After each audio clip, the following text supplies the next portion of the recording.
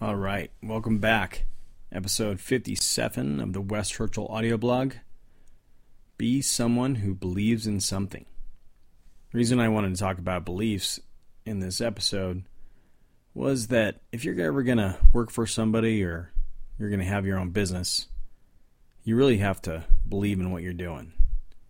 It's what's going to get you up in the morning. It's going to get you to work. It's going to what's going to keep you coming back the next day and the next day. So how do you figure out what you believe in? Well, it's hard. Sometimes you believe in a lot of things, and it really is difficult to narrow it down. And how do you build that into your business? So that's what I want to talk about today. So let's jump into it. Several years ago, I built a WordPress website for Josh. He was kind of quiet, but well-spoken, very unassuming, had a ponytail, liked the outdoors, and was an avid skier. He had an interesting business. His consulting firm worked with companies, cities, and governments that owned or regulated water resources. This could be lakes, rivers, dams, reservoirs, etc. It turns out that if land touches water, there is a significant amount of regulations that govern that, especially if it is near or around people. I was fascinated. What motivates someone to be in the right water regulations business? My initial encounter with Josh was by chance on the West Coast, but Josh lived on the East Coast, so I never got to know him that well. It wasn't until years later, through a mutual friend, that I found out that Josh's main passion was kayaking. It was through his love of kayaking and access to waterways that he sort of fell into the business.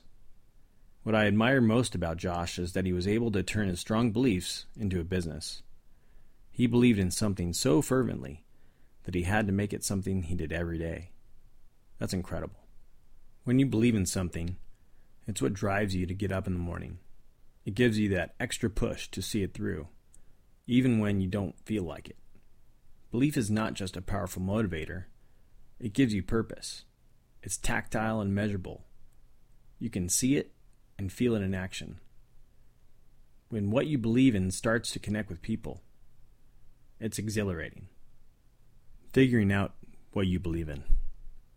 Not all beliefs are popular, but don't let that dissuade you. You probably have something so strong that you believe in that it's right in front of your face and you don't even see it. Maybe it's hard to figure out what you believe in because you believe in a lot of things. You don't have to pick one. Be all of them.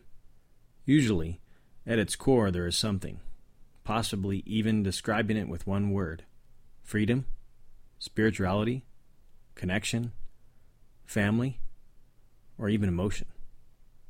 Believing in something doesn't have to be a passion or a hobby. You could believe in kindness, smiling, or daily gratitude.